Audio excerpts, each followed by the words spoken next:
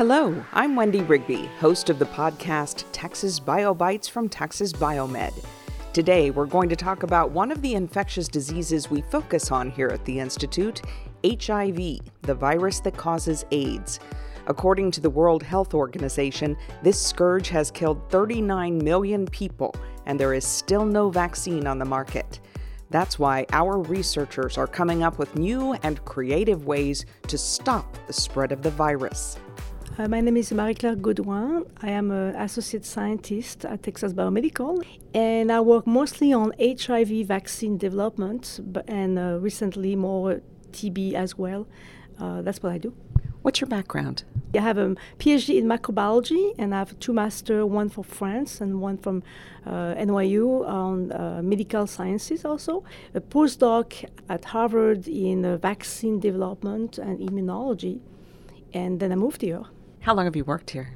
I will say about 12 years now. Why is finding a vaccine for HIV one of your passions? Why are you willing to spend your time and talent and brain cells on this problem?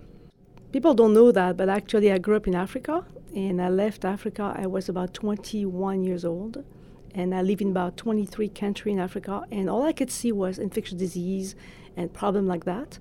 So when I came back, I was determined to work in science, and moving up some study, I ended up working at the Pasteur Institute, where I started with malaria, which was or paludism, which was very important at the time. And at the same time, it was the beginning of HIV. And I was really, impressed by all the problem and everything that's going on in the States. My English was really poor. So I decided to move to the States, try to learn English and get into a PhD program. And the same year of my first year as a master PhD student at NYU, it was David O., which was a big person working in HIV, opening the Aaron Diamond Research Institute in New York. And I started there. I thought I need to find a disease. We need to work on vaccine. The whole Africa is dying of HIV, so that's how I went into HIV. So for you feel this personal connection to somewhere that's actually sort of the epicenter of the disease. Absolutely. It seemed to be bizarre, but it's something that really passionate me. And I remember the laboratory is across from NYU, and there is the Bellevue Hospital there. And back then, it was a full, they had only patients that had HIV, and they were poor, and they were really bad. And I remember walking by, and everybody talking about what are we going to do. It was the AZT treatment eventually, and I thought we need to work on vaccine. We need to protect the people. It's 2018 and about 40 years since the outbreak of this disease. I asked Dr. Gaudouin why there is no HIV vaccine yet. Well, it's very complicated. It's almost if you need a vaccine for every people. Sort of the virus mutates all the time. The acute phase is really fast, which is within the first 10 or 15 days. People don't know they're infected sometimes for years because you have the flu-like symptom in the beginning of the stage, and then the virus go undetectable for years. And then also people start to realize they were infected because actually they had a secondary infections like opportunistic infections such as tuberculosis or they are Kaposi sarcoma. And at that time they had actually the stage of AIDS, which means that they were past maybe 15, 10 years, 12 years of the disease. So it's very difficult at that time to stop everything. So it's like you get infected, and if you don't know, if you're not aware, you just contaminate people. Because it's a complex disease that mutates, is it sort of a moving target when it comes to vaccine development? Yes, and depending on which area, I mean, this is very simplistic, but depending on which area you are in Africa or in Europe or here, there is different clade of the virus. But they all mutated. You are infected, and then very soon you have a lot of different virus in you. And it's very difficult to neutralize or to get after. People thought that maybe the immune response of the host will make the virus mutated. It's just turned out that the virus make a lot of mistake, and mutate all the time. So it's very difficult to kind of trigger it. So people have tried different treatment that trigger the entry, then a different stage of when the virus get inside to the exit of the cells, which means that they think that they could maybe block the virus at different area in case it escapes. But it's very complicated. So, and again, the problem is that treatment work. People live with a treatment now with HIV, but you can't stop the treatment most of the time, and the treatment has to be given very early in the beginning, within a few days of infection, and people are not aware they're infected. So by the time they are aware, the virus is all over the place. So that's another problem.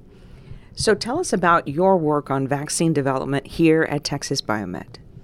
Okay, so when I did my postdoc in Harvard, we were working on how to make the virus weaker to allow it for the immune system to actually to block the virus. So, for example, there is different kind of vaccine. One of the vaccine that is more popular is when you attenuated the virus, which means the virus is still live, but it's attenuated, very slow, replicating very slowly. And what happens, your immune system is able to kind of learn and block it.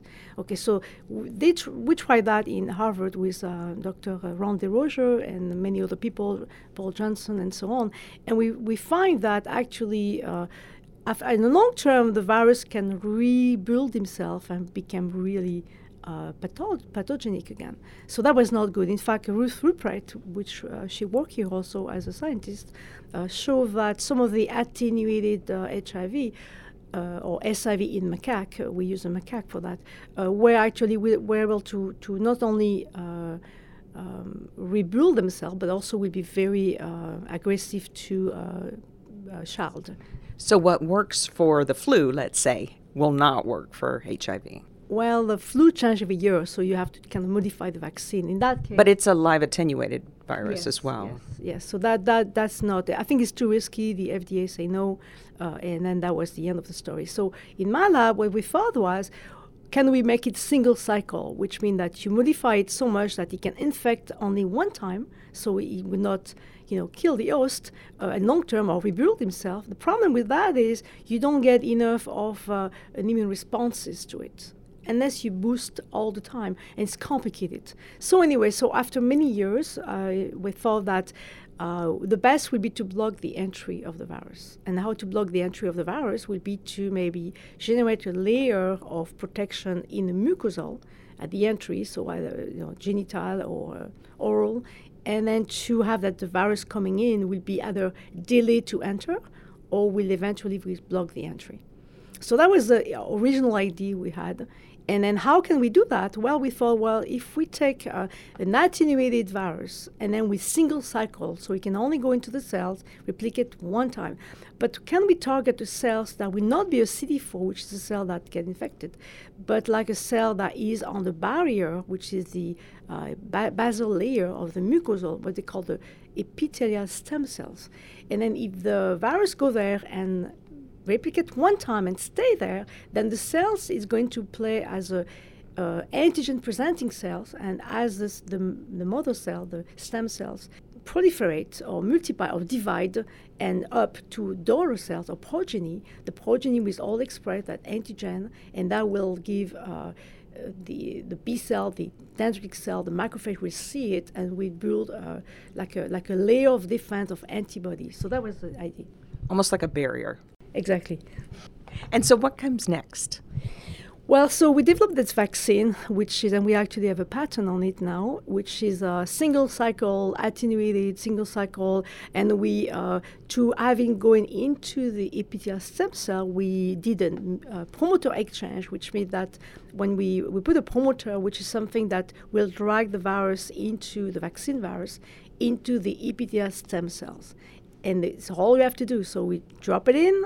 We have to get very close to the epithelial stem cells, of course. And then for the female, for example, it's easy because you have a cycle and a perfect time to do the vaccination. No needle, no boosting, nothing. And then as the cell grow back to ovulation and down and so on, We see nothing in the blood. We don't see any virus coming back. We have animals for like 2 years now. They have no tolerance, no side effect. Every cycle, the female develop those antibodies. And then when we come back and challenge the animal, so we did that after 3 months or 6 months after dropping the virus. And we have not only a delay in acquisition of the virus, but the one that actually got infected, they had a lower peak of infection, and in the long term, within 10 to 15, 18 weeks, they were undetectable in viremia. And that was like that for like a year and a half. So we have sometimes some blip of virus coming up, but it was undetectable. So that was fantastic because it was exactly like if you treat early, like at 4 or 5 days post-infection, and you treat with anti-retrovirus treatment, the virus slowly go down to undetectable within a matter of 10 weeks or so. So we're exactly the same effect, except we don't give treatment every day, but we actually just drop the virus before. So that's very encouraging for us. So yeah, super excited. So that's why we wrote a patent. Texas Biomedical actually owned the patent. I'm just the sample inventor. When will there be more answers about this particular approach? We are publishing now. We are going to renew all of this grant. The NIH is very interested. So the first step is to redo that again with more animal to confirm, to challenge maybe 12 months or more, because 6 months kind of short for immune responses. I mean, if you think about the female, in 6 months, there is 6 cycles. So there's 6 times when the antigen actually are presented. So it's kind of short when you think of it. So we're thinking that maybe would be better if we can do it longer. So we're going to do that. And we are going also to try different route of immunization. So far, we did vaginal and vaginal challenge, rectal challenge. So we want to move more to skin or oral or maybe nasal. So this will be the next renewal, and which will be 5-year study. And if this is confirmed, then I think it's going to be very interesting to continue for maybe, I don't know, preclinical, clinical trial. That's very exciting.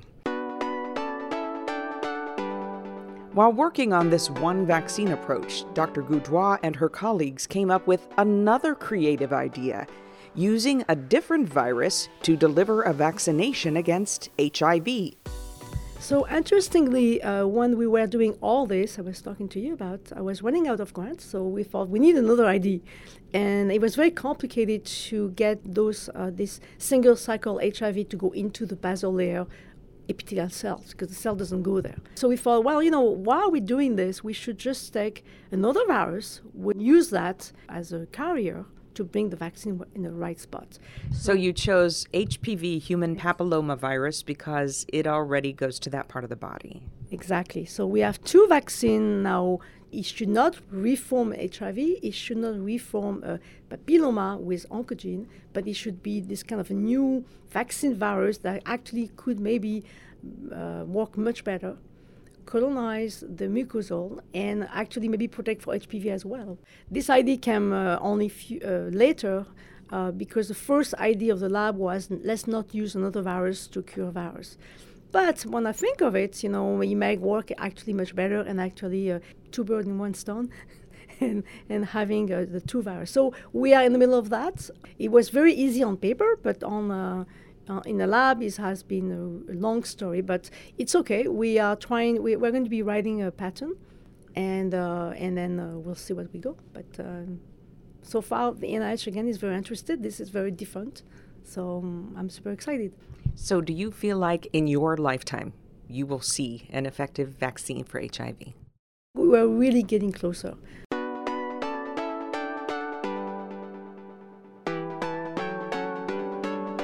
You've been listening to Texas BioBites from Texas Biomed. If you like what you're hearing, subscribe. You can find us on iTunes, Android, or Google Podcasts, or you can simply log on to our website, txbiomed.org, and sign up to receive the podcast by email. You'll get a new episode in your inbox every 2 weeks. At Texas Biomed, we're passionate about science.